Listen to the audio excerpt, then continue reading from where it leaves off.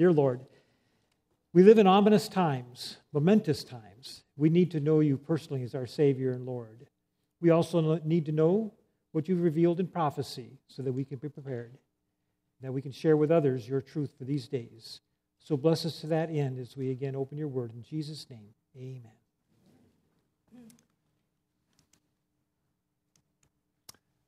I'm clicking, but I'm not advancing. Here we go. An amazing story. I don't know if you've heard of it. And I'm not going to try to pronounce this lady's name. But she lived in Hiroshima in 1945. And she lived 0.62 miles from the center of where that bomb detonated. There were 21 Seventh-day Adventists that lived in Hiroshima within what scientists would describe the kill zone. Not one of those Seventh-day Adventists perished. None of them needed any kind of treatment for radiation burns or illnesses of any sort. And this lady lived at least 66 years beyond that and was a faithful servant of the Lord, a Bible worker. And let me just ask, has anybody ever heard about this before? Anybody else? One?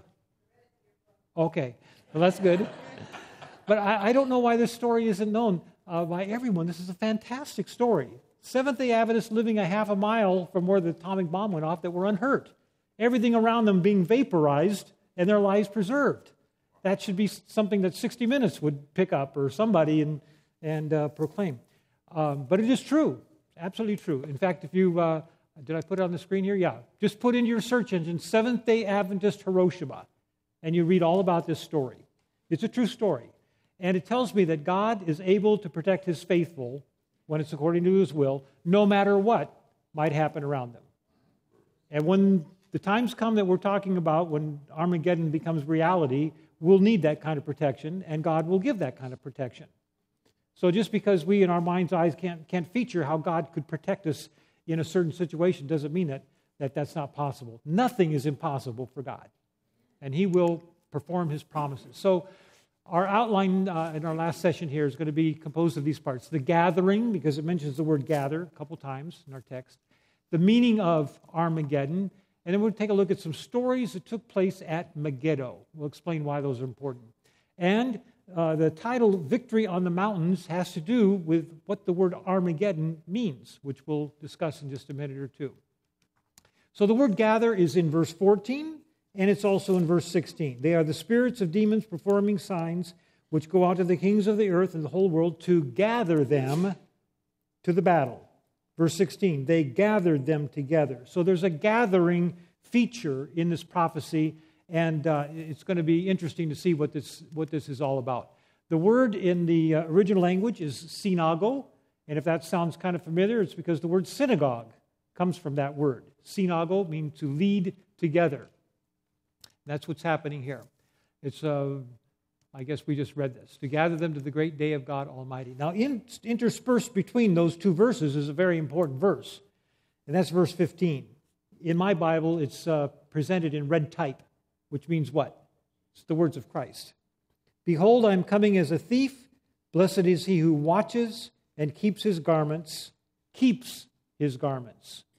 This is speaking to those who have the garments, but it's an encouragement not to let the garments go, lest he walk naked and they see his shame. And then verse 16, they gathered them together into a place called, in Hebrew, Armageddon. The Spirit is particularly pointing us to the background of this word to get the full flavor. So let's think about this gathering. What is it talking about? We find that there are 4 dimensions to the gathering process. There's a spiritual dimension in which everybody is going to have to make up their mind, make a decision. Then there's a physical dimension in which the wicked gather to attack the righteous. And that's probably more in tune with what Revelation 16 is talking about. There is a gathering that will take place when Jesus comes and we are lifted up to the cloud. We'll read some Bible texts that pertain to that. And then after the millennium, when we might consider that being Armageddon Part 2, part of Armageddon at the second coming, part of Armageddon after the third coming. Armageddon Part 2, when the wicked attack the holy city, after the period of 1,000 years. So those are the 4 parts of the gathering. Let's take a look at each one individually. What is the gathering that has to do with the spiritual part of decision-making is something that is going on. What does that mean? It's a bringing together into unity of thought and purpose. At the end, when probation closes, all decisions will have been made. There will only be 2 classes at that time, which will be the saved and the lost. We're not there at this point now. There are some people that are with God and some people that are against God, but then there's a lot of people on the fence. And one day this and one day that. That's not going to continue, though. At the end, there will only be 2 classes. And why is that? This is a unique circumstance. We are, in our journey of life, in the process of making up our mind where we'll spend eternity, with God or not. But when we die, our brain no longer has the capacity to function, and therefore we can't choose anymore past that. When we die, our decision is final. There's no more changing of minds after that point. And that's why in Ecclesiastes it says that in the place where the tree falls, which is a figurative way of saying when a person dies, there it shall lie. Doesn't move anymore, doesn't change anymore. So when we die, our probation is closed. Now, if that were the only way that a final decision could be achieved, then life on this earth would go on and on and on and on, because there will be more babies born that will have the chance to decide, and they'll continue to have that chance until they die, and it would just go on ad infinitum. God can't let that happen. He wants to solve the problem of sin. In fact, if that were the way it was, it would show that God does not have the power to fix it. But He does. And so, at a certain point, we believe it'll be around 6,000 years of this life history when that time comes, which we believe will be very soon, God has to do something different to bring about a mechanism where people express their final choice before they die and while they're still living. But every single person on this planet will have had that opportunity to make that decision. And what is the device that will bring that about? It will be the erection of the image of the beast. That will be the deciding issue where people will say, I want to be with God. I'm going to love and serve and obey Him. He is my master. He's my creator. He's my redeemer. And that's where my final choice is. And there will be others that either will be deceived, like Eve was, and they will go along with the Sunday sacred law, or they will, with their full knowledge, say, I don't care, I'm going to do it anyway, like Adam. And that's the difference between receiving the mark in the forehead or in the hand. But that will be the litmus test. That will be the fulcrum point upon which decisions are made for God or against Him while people are still alive. So that's the point of this spiritual gathering, to bring everybody to a decision either for or against God, either in compliance or rebellion. So it's expressed this way in Revelation 17 concerning those that have chosen against God. They are of one mind, and they will give their power and their authority to the beast, coming together by decision to support the system of apostasy represented by Babylon. Now, this was a picture just a few weeks ago, and the current pope was featuring this T-shirt. And take a close look at it. See what it says. Okay? What did it say on the T-shirt? It said together. What's the word together? Intimate, a bringing into unity, isn't it? We're becoming one. Who's holding the shirt? Well, it's the Pope, the head of the papal authority, the beast. But what's on the shirt? Whose flag is on the shirt? Did you see that? The flag of, I'll go back one, if I can. It's the flag of the United States. The false prophet. This picture that I just showed you is Revelation 16 in modern day reality. That's the beast and the false prophet appealing for unity and oneness, togetherness. It's Revelation 13's 2 beasts working together. We're living in amazing times. We're seeing this happen right before us. We don't have to be, speaking in nebulous terms about these things anymore. Concrete pictures are right in front of us showing that this. What's going to happen in next year? Next year is 2017. What is that? Why is that significant? What happened 500 years ago? Protestant Reformation happened 500 years ago. So my question is, how is that going to be acknowledged next year? Will that be a reaffirmation of the principles of Protestantism? We believe in the Bible as the source of God's truth. or will it be the end of the protest, as what Tony Palmer and the Pope agreed on? The protest is over, he said. That's a sad, sad thing. That's a fulfillment of Bible prophecy, though. It represents the bringing together of American Protestantism and papal leadership into a unity of mind. Here's what he said: wear this t-shirt in unison. The word unison means oneness, doesn't it? And respond to the great restlessness. I invite you to a great gathering. Jesus is waiting for you. Close quote. Well, unity is good. The Bible supports the concept of unity. Jesus prayed for it, that they may be one, that the world may believe that you sent me. Now, this verse right there, verse 21, we're going to hear a lot about in the near future. The current Pope is using this as a lever to get the ecumenical movement together and rolling. Pope Francis is saying that the divisions among Christians are a wound that needs to be healed before the world will believe. That's what he's saying. And that wound occurred when Martin Luther and others separated from the mother church. What that means for you and me is that there will be immense pressure brought to bear for us to be part of that. What he's saying is that the blessing of God is being withheld unless you become one with us. And the world will not believe unless you give up your petty differences and come on board. Can you see why Sabbath keepers would be the subject of a lot of pressure in that situation? Absolutely. Those who refuse to join the religious movement sponsored by the dragon, the beast, and the false prophet will be called troublers of Israel, as was who?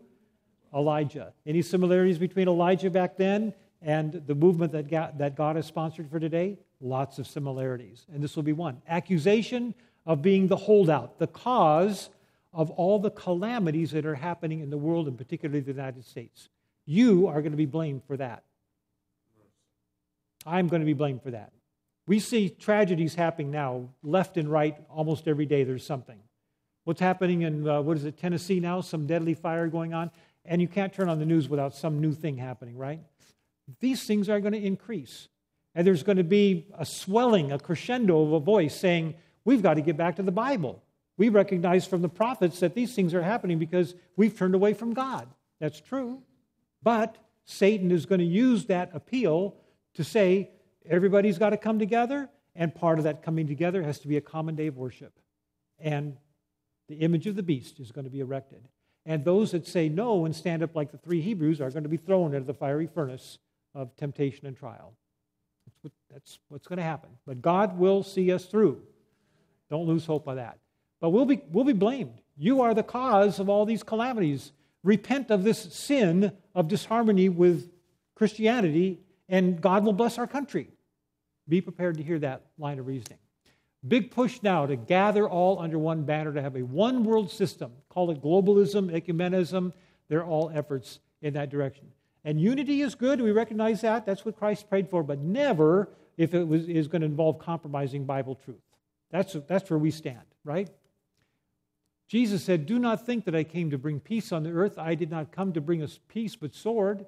That is, the result of our reaction to Bible truth will bring about this disharmony, maybe even in households. I have come, and the result is that a man may be set against his father, a daughter against her mother, daughter-in-law against her mother-in-law, and so on. Sanctify them through your truth. That's part of Jesus' prayer in John 17, too. Your word is truth. But the Pope is not quoting that part of Jesus' prayer when he quotes from John 17. He just wants to read verse 21 and not even all of it. God is spirit. Those who worship him must worship him in spirit and truth. Both are important. Here's what Jesus said, the entirety of it, that they all may be one as you, Father, are in me and I in you, that they may also be one in us, that the world may believe. That's the type of unity that Jesus was praying for, but the Pope has abbreviated that, and he is saying that they all may be one, that the world may believe. But he's left out the other part where it means that we believe as Christ is in his Father, and so on. As you, Father, are in me and I in you. That's the part that's not being quoted as part of that verse. So we have the gathering that represents decision-making and bringing into either this camp or that camp. A word for that is polarization. We're seeing polarization in our world today, aren't we? extremes on this side and the other. Elijah experienced that or brought that about. He brought a lot of people together on Mount Carmel. They gathered the prophets together on Mount Carmel, and he called for a decision. If the Lord be God, he said, then follow him. But if Baal, then follow him. That's the appeal that's going out to the world right now. Choose God or choose Baal, but make a decision. I love this passage in Isaiah 60 because it says that there will be many people, I say out there, not currently a part of our faith, who are going to recognize Bible truth. There may be some among us who will leave, but there will be many who come in. There are many people out there that love the Lord, and they believe they're following the Bible. It has just not been opened to their eyes yet, the truth and the principle of obeying God. So simple. But Isaiah 60 tells us that the day is going to come. It says, arise, shine, your light has come. The glory of the Lord is risen upon you. Glory meaning God's character. Darkness will cover the earth, and deep darkness, or King James says gross darkness, the people. But the Lord will arise over you, and his glory will be seen upon you, and the Gentiles will come to your light, and kings to the brightness of your rising. That day is coming. I believe the Lord is even right now causing it to be that the name Seventh-day Adventist is put forth in a way that attracts public attention. Didn't we have something just a month or two ago where the story of a Seventh-day Adventist soldier was put into the news prominently, and a film made about his life that brings Seventh-day Adventists into the spotlight? And didn't we have not long ago somebody that even ran for the presidency, and somebody said, I'm a Presbyterian, I'm middle of the road. He's Seventh-day Adventist. What's that? And what happened the next day? Every major news organization put out a synopsis, for the most part very fair, saying what Seventh-day Adventists were all about. God has his ways to bring the light to this darkened world. And you and I have the privilege of being part of this. It's going to be amazing.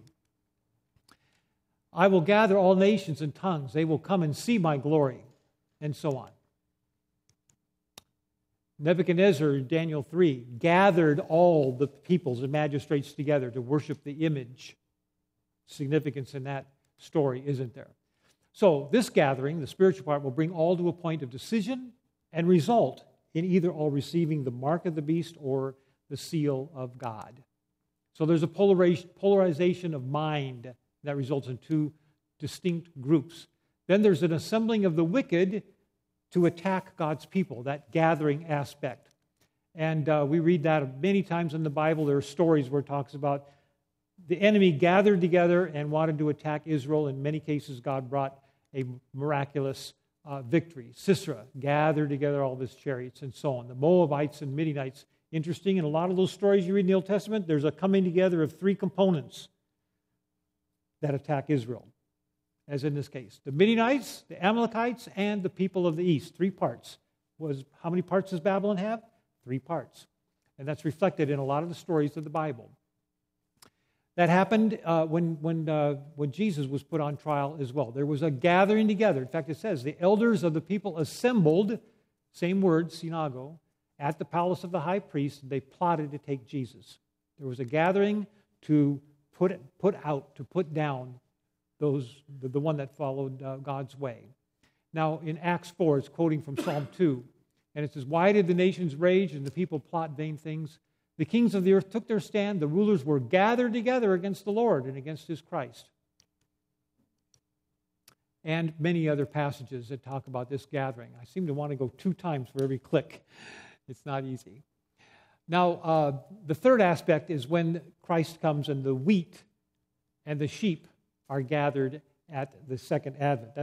That part of the gathering we definitely want to be part of. The mighty one God, the Lord, has spoken, called the earth from its rising of the sun to its going down. Out of Zion, the perfection of beauty, God will shine forth. Our God shall come and shall not keep silent. Does that sound like a secret rapture to you? It doesn't to me. A fire will devour before him and shall be very tempestuous all around him. He shall call to the heavens from above to the earth that he may judge his people. Gather my saints together to me, those who have made a covenant with me by sacrifice. What a beautiful passage, Psalm 50.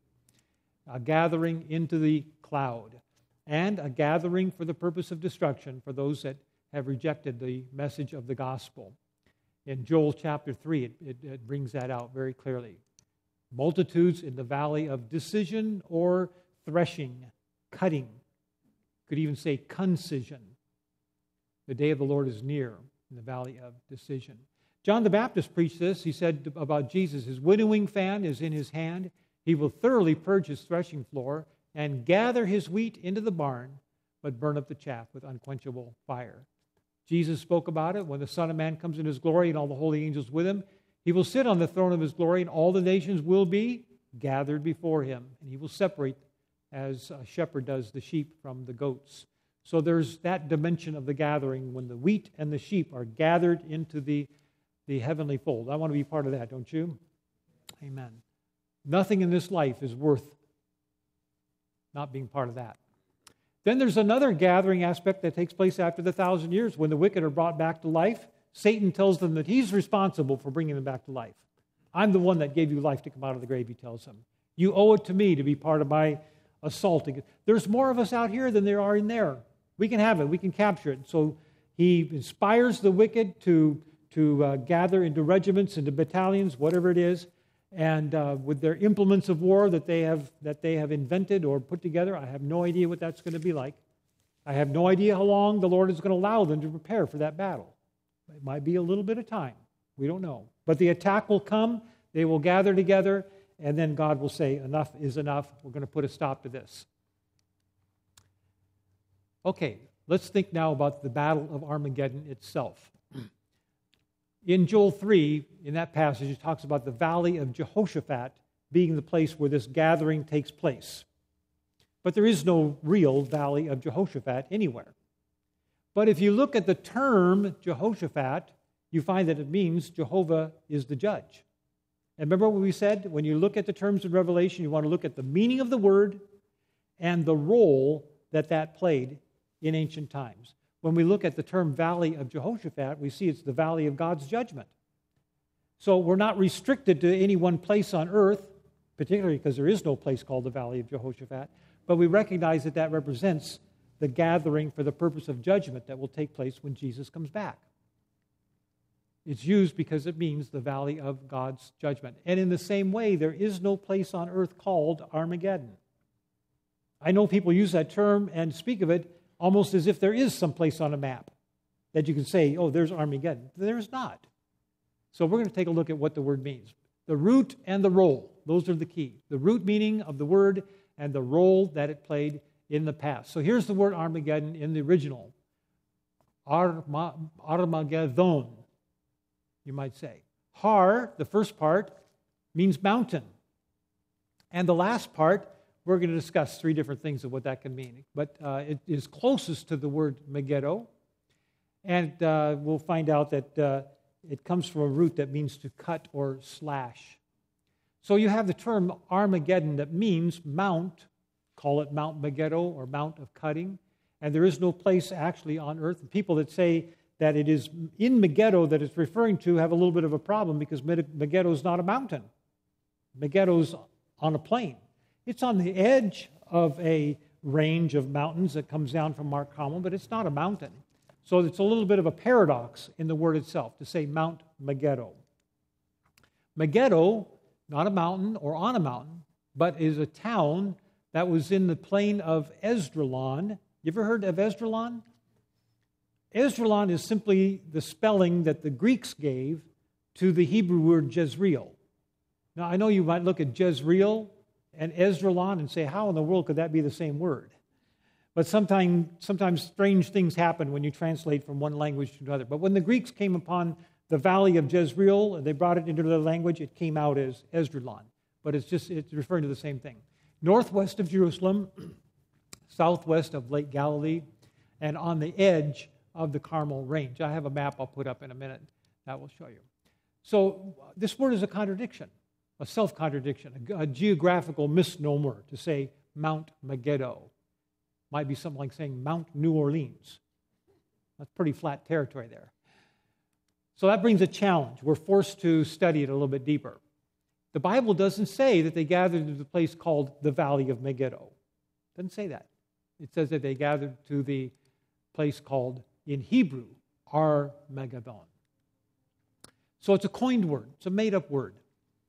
And so because of that, we're directed to look at its meaning, especially because it says it's called in the Hebrew tongue. So we have three views that we'll present here as far as what the meaning and the significance of the word megadon, the last part. Har means mountain. The last part is megadon. So let's think about three different things. There are some scholars who believe that this word is a reference to the Hebrew word moed, which means gathering or congregation. Others believe that it's associated with the Hebrew verb gadad, which means to cut or slash. And then there are many that say, well, the word refers to Megiddo, and it's pointing our attention to things that happened there in the past. So thinking about that first one, moed, gathering or congregation, well, that could have some validity because the Bible is talking about this being a gathering phenomenon. The word gathering is used two different times, so if it's the Mount of Gathering, okay, we can make sense out of that. We can think of the mountain in four different aspects, the gathering there. Forgive me. We already talked about the gathering and its four different aspects, is what I meant to say. But with that in mind, think about this idea of the mountain aspect. It says here in Isaiah 14, "How are you fallen from heaven, O Lucifer, son of the morning? You are cut down to the ground, you who weaken the nations. For you have said in your heart, I will ascend into heaven, I will exalt my throne above the stars of God. I will sit on the mount of the congregation." That phrase in Hebrew is very similar to the idea of Har Megadon, the Mount of Gathering. Mount of the congregation. So some people see a reference to Lucifer's attempt to take authority that belonged only to God in that term. The second way of looking at it draws attention to the fact that the Hebrew word gadav is the root of that, and it means to cut or to slash. And that appears numerous times in the Old Testament. It's sometimes translated cut or gather together or troops or gather and so on. Oh, wow. There was also an individual by the name of Gad, and there was a person that we're familiar with, Gideon, whose name comes from that same root. That word is used in association with armies and troops because that's what they do. They cut and slash. So with that in mind, Armageddon could be the Mount of Cutting or the Mount of Slaughter or Army Mountain. Those would be ways that you could look at it. Gideon, as we said, has the same consonants as does that term. And it's kind of interesting that in Gideon's story, that's what he did. He had to cut apart the image before God would bless him in defeating the Midianites. There was a person that had the name of Gad who was son of Jacob, and he was given that name because Leah, his mother, said, "A troop is coming." She was bragging about how productive she had been in giving Jacob sons. There was a prophet by the name of Gad. You could think of that as being interesting because he had cutting words to say to his monarch when he sinned. So we have Gad as a root for that word, meaning troop or cutting. So maybe Armageddon should be looked at as being Army Mountain, the mountain of slaughter. And that makes sense because the Bible says that when Jesus comes, the slain of the Lord shall be many. Those that have rejected the grace of Christ, the gift of salvation, will be slain. So it will be like Army Mountain, the mountain of cutting. And we took a look at the title of Cyrus, the ravenous bird from the east, and it brought to view this idea of the wicked being consumed by vultures. Revelation 19 speaks to that again. Now, the third view suggests that the last part of Armageddon is a reference to the town of Megiddo. Not because that's going to be a place where a big conflict will happen in the future, but because it's a place where many conflicts happened in the past, and many of those teach us lessons about how God delivers his people. That's the view that I favor. The name Megiddo is found 11 times in the Old Testament. One time it's spelled Megadon with an N at the end. And so this third view suggests that it's called Armageddon, that John made up that word to say Mount and Megiddo, because back then everybody knew what Megiddo was, where it was, and what had happened then. Many, many battles occurred in that place. And it can be seen as the place where there was gathering and there was slaughter. Not because of what will happen, but what did happen. That's the significance of it. So what happened at Megiddo? Why was it the place where so many battles took place? And many of them, we said, illustrated God's plan of salvation. Well, here's a map. I don't know if you can see it too clearly. Let's see if I can use this pointer here. But here's the Carmel. There's Mount Carmel right up there. Here's Sea of Galilee. Here's the Dead Sea. And Megiddo is right here. It's nestled up against the ridge, the Carmel Valley Range. Right here is Megiddo. And the thing of it was that there were caravan routes that traveled from the north to the south, and they would typically go down the coastline here, but then you have this range, and so rather than try to go over the mountains here, they found a place where there was a pass that you could go through the Carmel Range down in this area here. And Megiddo was a town that was located right at the edge of the mountain there. It was in the plain of Jezreel. This is the plain of Jezreel here, or Esdraelon. And where Megiddo stood, it was right at the edge of where this pass was that went through the Carmel Range. And the trade routes, the caravans that went down, would find themselves going through there. Well, obviously, whoever controlled that position, it was very strategic for them. So Megiddo was the site of many, many, many different battles. This is what it looks like today. Here's a view from the foothills of the Carmel Range looking out toward the valley of Jezreel. So we've said that the Mount Megiddo is actually a misnomer. In fact, in the Bible, it's called a valley. But nevertheless, we recognize that many, many things happened there in the past that illustrate what God has in store for His people. And the Bible makes it very clear, whatever things were written beforehand were written for our learning, that through the patience and the comfort of the Scriptures, we might have hope. So the Lord is saying, if you want to know what's going to happen in the future, take a look in the past. There are plenty of stories that tell you how I am going to act in behalf of my people to redeem them.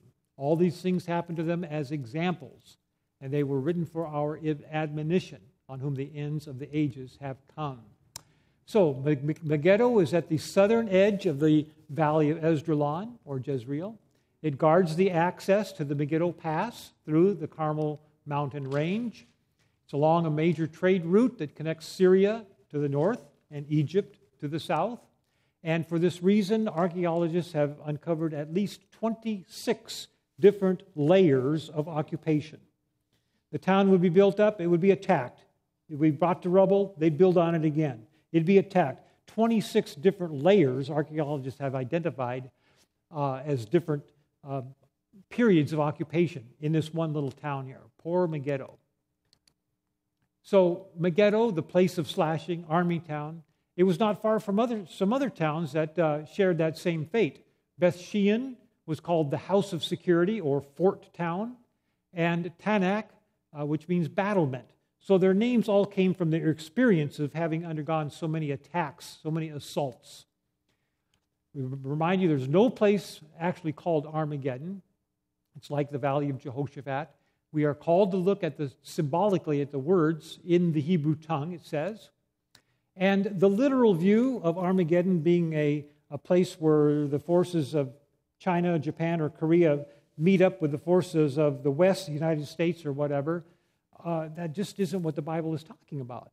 That view ignores the message of salvation that God wants to see in this. The Bible is about Jesus. Revelation is a revealing of Him and His plan. And the topic of Armageddon brings that clearly into focus if we have our spiritual eyeglasses on so that we can see through the words and phrases and see what it's talking about. Literal view ignores the issues of the end times. What is that? The issues are loyalty to God, His kingdom, and His law. The assault by Satan against God's people, and Jesus coming to rescue His faithful. That's what the Lord would have us see when we read Revelation 16.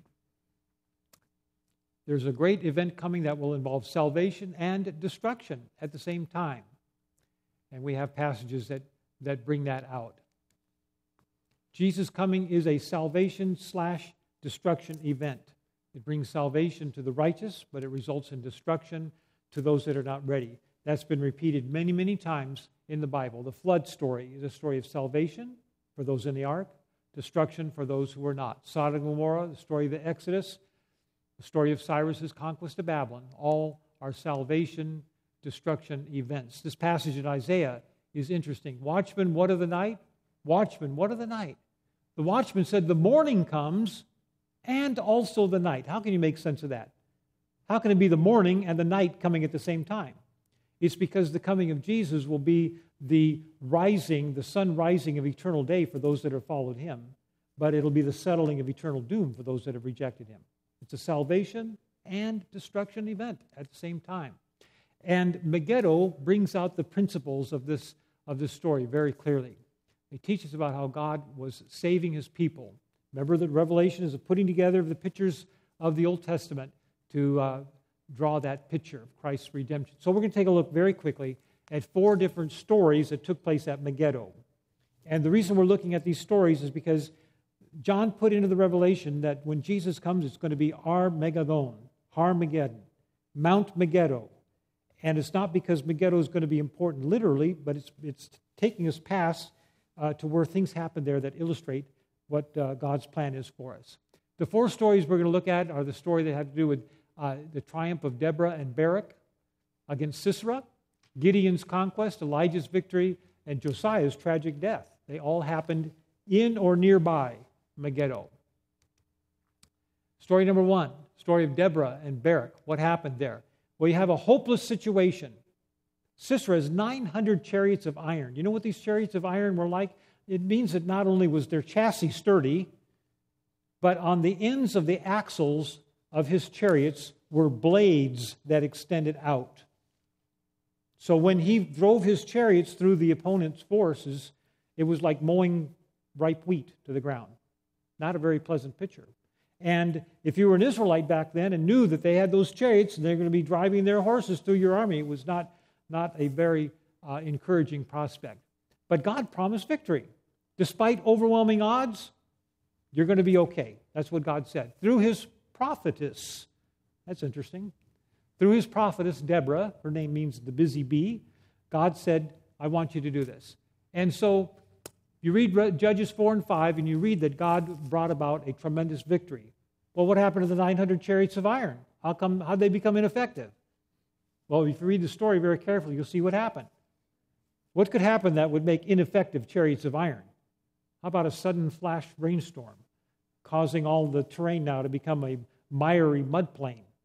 How are the chariots of iron going to get around that? Can you see the horses struggling, trying to pull the chariots of iron? Now the iron is against them. It's a weight. And God's people won a tremendous victory.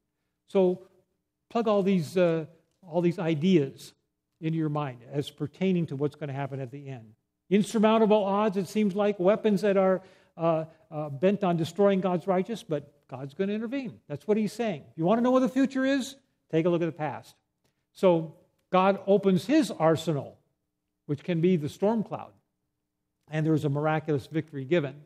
What happens at the end of that story, by the way? What happened to Sisera? How'd he die? You remember that? There was a lady by the name of Jael, and she took a tent peg and drove it through his temple into the ground. You could say that the enemy had his head bruised. Does that sound familiar anywhere? Is it somewhere in Genesis 3 where it says that the enemy's head is going to be bruised? So there are lots of things in these stories that God puts in there to remind us of what happened in the past as it relates to the future. And the story ends by saying, thus let all your enemies perish, O Lord. And where did this happen? The Bible says it happened by the waters of Megiddo. So God is saying, you want to know what's going to happen in the future? Go back to some of these stories that happened right there at Megiddo and see how I worked and saved my people from what seemed like certain death. Megiddo story number 2, it's a story of Gideon. Remember, his name means cutting, slashing. And he was up against a threefold union, the Midianites, Amalekites, and people of the east. And they had an army that was vastly superior to his, 135,000. How many were in Gideon's force originally? 32,000. Well, that's 4-to-1 odds against you. Not very encouraging. Even then, God said, your army is too big. I want you to make an announcement. Any of you that don't really want to be here, maybe you got married in the last year, maybe you just bought a farm, anybody that doesn't want to be here, you can go home. And to his shock and sadness, Gideon's ears were filled with the deafening sound of 22,000 people leaving. And God took a look at his army at 10,000 and said, you got too many. Too many. If I give you the victory, you might be tempted to take credit. 10,000 against 135,000. No, the Lord said, I want you to bring them through this little ravine, this little creek, and everybody that just goes and gets down on their hands and knees and drinks up a lot of water, put them over here. But those that go through and just kind of go like this and lap like a dog and just take water out of their hands and continue going like they're ready for battle, then put those over. How many were that class then? 300. So the 4-to-1 odds against Gideon where it began, 135,000 to 32,000, instead of 4-to-1, it's 400 to 1 now, because you got 300 against 135,000. But what happened in the story? Well, despite the threefold confederacy, keep in mind that as a condition for Gideon to receive God's blessing, he had to get rid of false worship. He had to get rid of the symbol of false worship. But he took them out there, and they had these clay pitchers. Inside was a lighted torch. And he said, on my signal, I want everybody to break those clay pitchers. And so now all of a sudden around the hillsides, there's 300 of these torches lit. And the army of the enemy looked out there and thought, wow, they must have a huge army out there. It was 300. But think of the sermon that's in that text when it says that the light shined when the clay vessels were broken. That's a sermon. Clay vessels, that's us. Broken's when we're humble and contrite before God. That's when the light can shine. That's when the enemy is going to be defeated. And the trumpets gave a certain sound. Does that have prophetic symbol too? Of course it does. So all these things happened, and God used only a few, but others joined in after the battle began. That's an interesting thing. Do you know that when things come together, and when the image of the beast is about to be erected, we're going to find that the prayers that we've been praying for our family members and those that were once among us that have left, they're going to be answered. And there are going to be many that are come to join us, just as it happened in Gideon's day and Jonathan's day. Many that come to join us and come back to the fold. Don't stop praying for those that have left the fold. You have family members that went to Sabbath school when they were growing up, but they're not part of the truth now. Don't stop praying for them. God's going to work great miracles to bring many of them back. There's going to be some surprises. And there's going to be many that were on that Damascus road, so to speak, persecuting, that are going to be turned into missionaries like Paul. So many joined back in. And all this took place in the valley of Jezreel, right there by Megiddo. Story number 3, familiar to you, the story of Elijah on 1 Kings 17 and 18. What's the background? Well, there was great apostasy having to do with Baal worship. What was Baal worship? Baal worship was sun worship. Does that play a role in the modern scene? Absolutely it does. Satan has used that to tempt people to worship the created rather than the creator. The seventh-day Sabbath is in honor of the creator. The first-day Sabbath is in honor of the created. So it's Baal worship in modern dressing that we find today. Deterioration of conditions that led to an accusation against God's servant Elijah. There was a drought that lasted 3.5 years. Elijah prayed for that drought to happen. Strangest prayer in the Bible, I think. Lord, stop the rain. Don't let it rain. I've tried to appeal by them by any means I can, and they won't listen. So turn off this faucet. Turn off the spigot. Maybe you'll get their attention that way. They thought that Baal was the one that brought the rain. We need something to wake them up to the fact that that's not the way that it is. But for that, poor Elijah was accused as being the troubler of Israel. The Achan. That's what the word is there in the original. You're Achan, Elijah. Remember that story about Achan and the trouble that he caused Israel? That's you today, Elijah, because you're not going along with the system. That's going to play a role in the last day events. What does Elijah do? He repairs the altar of God. It had been there, but it had fallen into disrepair. And so Elijah repaired it. And after the revelation of the true God, the wicked are destroyed at the brook Kishon, a river that goes right by Megiddo there. Ahab goes through Jezreel to his palace in Samaria, probably through Megiddo and that pass, because that would be the natural way that Ahab would have gone. Now, story number 4 is a sad story. King Josiah's tragic death. If you look at the king lists for the northern kingdom, you cannot find one that was a good king. Every single one of them it says they followed in the footsteps of Jeroboam, the son of Nebat, who caused Israel to sin. Every single one of the northern kings did not live up to God. But in the southern kingdom, there were some good kings, and Josiah was one of them.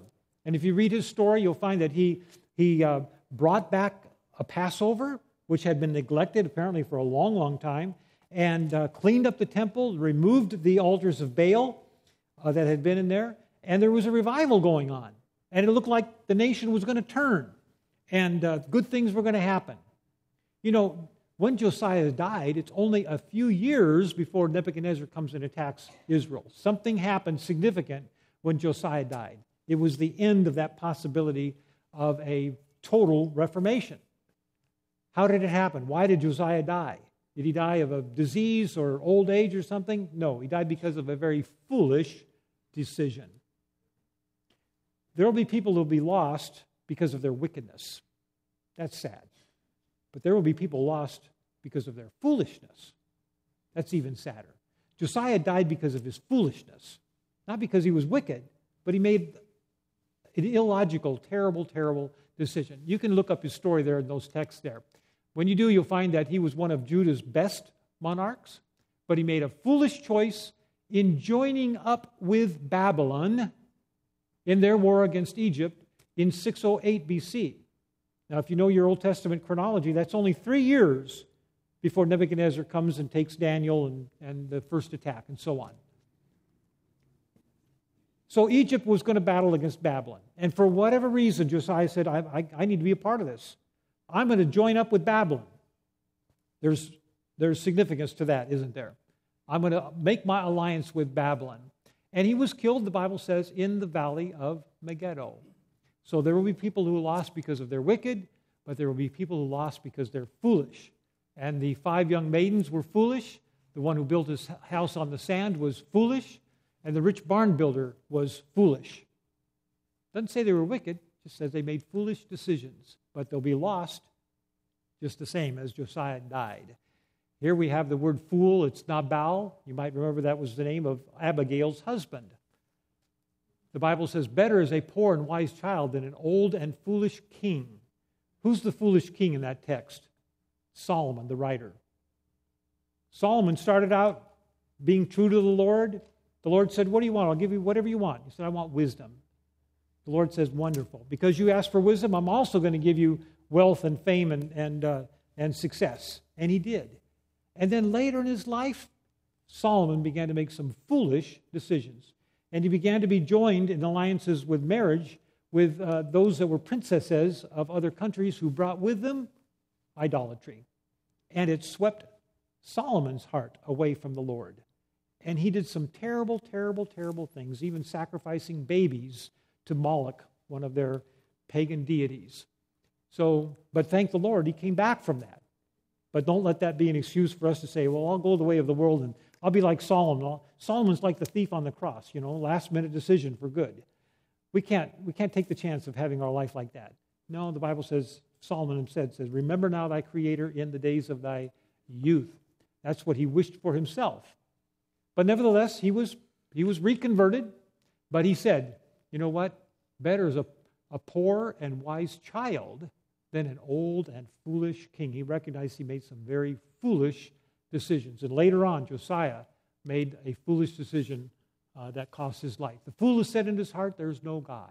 Esau made a foolish choice, bartering his birthright for beans. New Testament word in our language, moros, we get the word moron from it. So King Josiah was more foolish than wicked, but he died. He joined up with Babylon, despite being counseled even by the king of Egypt. This is not your war. Don't stick your nose in here. Go home. Nope, I'm going to do it anyway. And because of that, he lost his life. Now, there's a little feature here. We're going to take just a couple minutes to trace this through. There's a little feature here that ends up in the book of Revelation. It says that there was a great lamentation for Josiah. And no wonder, he was a good king. He didn't need to die. Josiah, why did you do that? Our country could have been great if you just... Because his sons were what took the nation off the deep end. So they made a great lamentation, and it was like, it says it was a custom. It was a perpetual thing that went on and on. They made it a custom, lamenting for Josiah and his death. Now, Revelation 1:7, that says that there will be lamentation when Jesus comes. Let me read the verse here. 1:7. He will come with clouds, every eye will see him, those who pierced him, all tribes of the earth will mourn because of him. Revelation 1:7 is rooted in the story of Josiah and his tragic death. Let's follow that through. Here's what Revelation 1:7 says. All the tribes of the earth will mourn because of him. You go back to Zechariah, and it says, I will pour on the house of David and on the inhabitants of Jerusalem the spirit of grace and supplication. They will look on me, whom they have pierced. They will mourn for him as one mourns for his only son, and grieve for him as one grieves for a firstborn. So we see a connection between Revelation 1:7 and Zechariah 12. Both contain ideas that they will look on me or see him. Pierced is in both, and mourn is in both. So it seems pretty clear that Revelation 1:7 is built upon what it says in Zechariah 12. Here's what the next verse in Zechariah says, though. In that day there will be a great mourning in Jerusalem, like the mourning at Hadad Rimmon in the plain of Megiddo. It's a reference back to Josiah's death in Megiddo. That caused great mourning, and Revelation says when Jesus comes, it will be like that. There'll be great... Why? Because salvation was given to every single person on the planet. The provision for salvation was made available to every single person. And yet, foolishly, people said, no, I don't want it. I'm too busy. The things of this earth are much more important. And they'll recognize the foolishness of that decision, and it'll be a mourning like when Josiah did. Josiah made a foolish choice. He joined with Babylon. He was killed in Megiddo. There was a great mourning because it was an unnecessary death. And it will be like this when Jesus returns, because many will have joined foolishly with Babylon, and they will have died in unnecessary death. So those are 4 Megiddo stories, and I believe that the Scripture is pointing us back and saying, if you want to know what it's going to be like in the future, you got to check out what happened in the past. And for that reason, it's time to be on God's side today. Don't you believe that we're near when this is going to be wrapped up? It's gone so far. Soon Babylon, though mighty, will fall, and God will see us. Now, very last, quickly, victory on the mountains. We mentioned that the first part of that word is har, and that har means mountain. So why is that included in there? Why is it called Mount Megiddo? It's because so many things happened on mountains that were significant. God loves mountains, apparently. And so he's put that prefix to the word. Now, here's the way that word is used in the Old Testament. Mountains have always held a special place in God's kingdom. Mountains prior to creation, in the Old Testament, in the New Testament, and at the end of time. What about the holy mountain prior to the creation of planet Earth? The Lord said of Lucifer, you were the anointed cherub who covers. I established you. You were on the holy mountain of God. In God's throne room, apparently it was like a holy mountain. We'll have to wait to see exactly what that means, but it calls it a mountain. I will cast you as a profane thing out of the mountain of God, we're told. So apparently mountains played a role even before the earth was brought into existence. But concerning planet Earth in the Old Testament, think of how many important things happened on mountains. Mount Ararat, that's where the ark rested after the flood, the place of salvation. Mount Moriah, that's where Abraham took Isaac up and was going to sacrifice him, but his arm was stayed. Mount Sinai, where God's law was given. Mount Nebo, where Moses viewed the promised land. Mount Gerizim and Mount Ebal, where the blessings and curses were pronounced alternately when they entered Canaan. Mount Gilboa, where Saul lost his life. Mount Perazim, where David won a great victory over the Philistines. And a lot of these others too. Mount Carmel we took a look at. Mountains were special to the Lord, and because of that, his church is likened to Mount Zion. And you find that in many places in the Bible. Mount Zion, God's special place where his church is. Jerusalem was God's Beaumont. What does Beaumont mean? Beautiful mountain. Jerusalem was God's pretty hill, Loma Linda. So, given the idea of how special mountains were to God, you can imagine how disappointing it was that Satan came in and induced people to do all the idolatrous worship on the tops of mountains, the high places that we read about in the Old Testament so often. Very, very sad.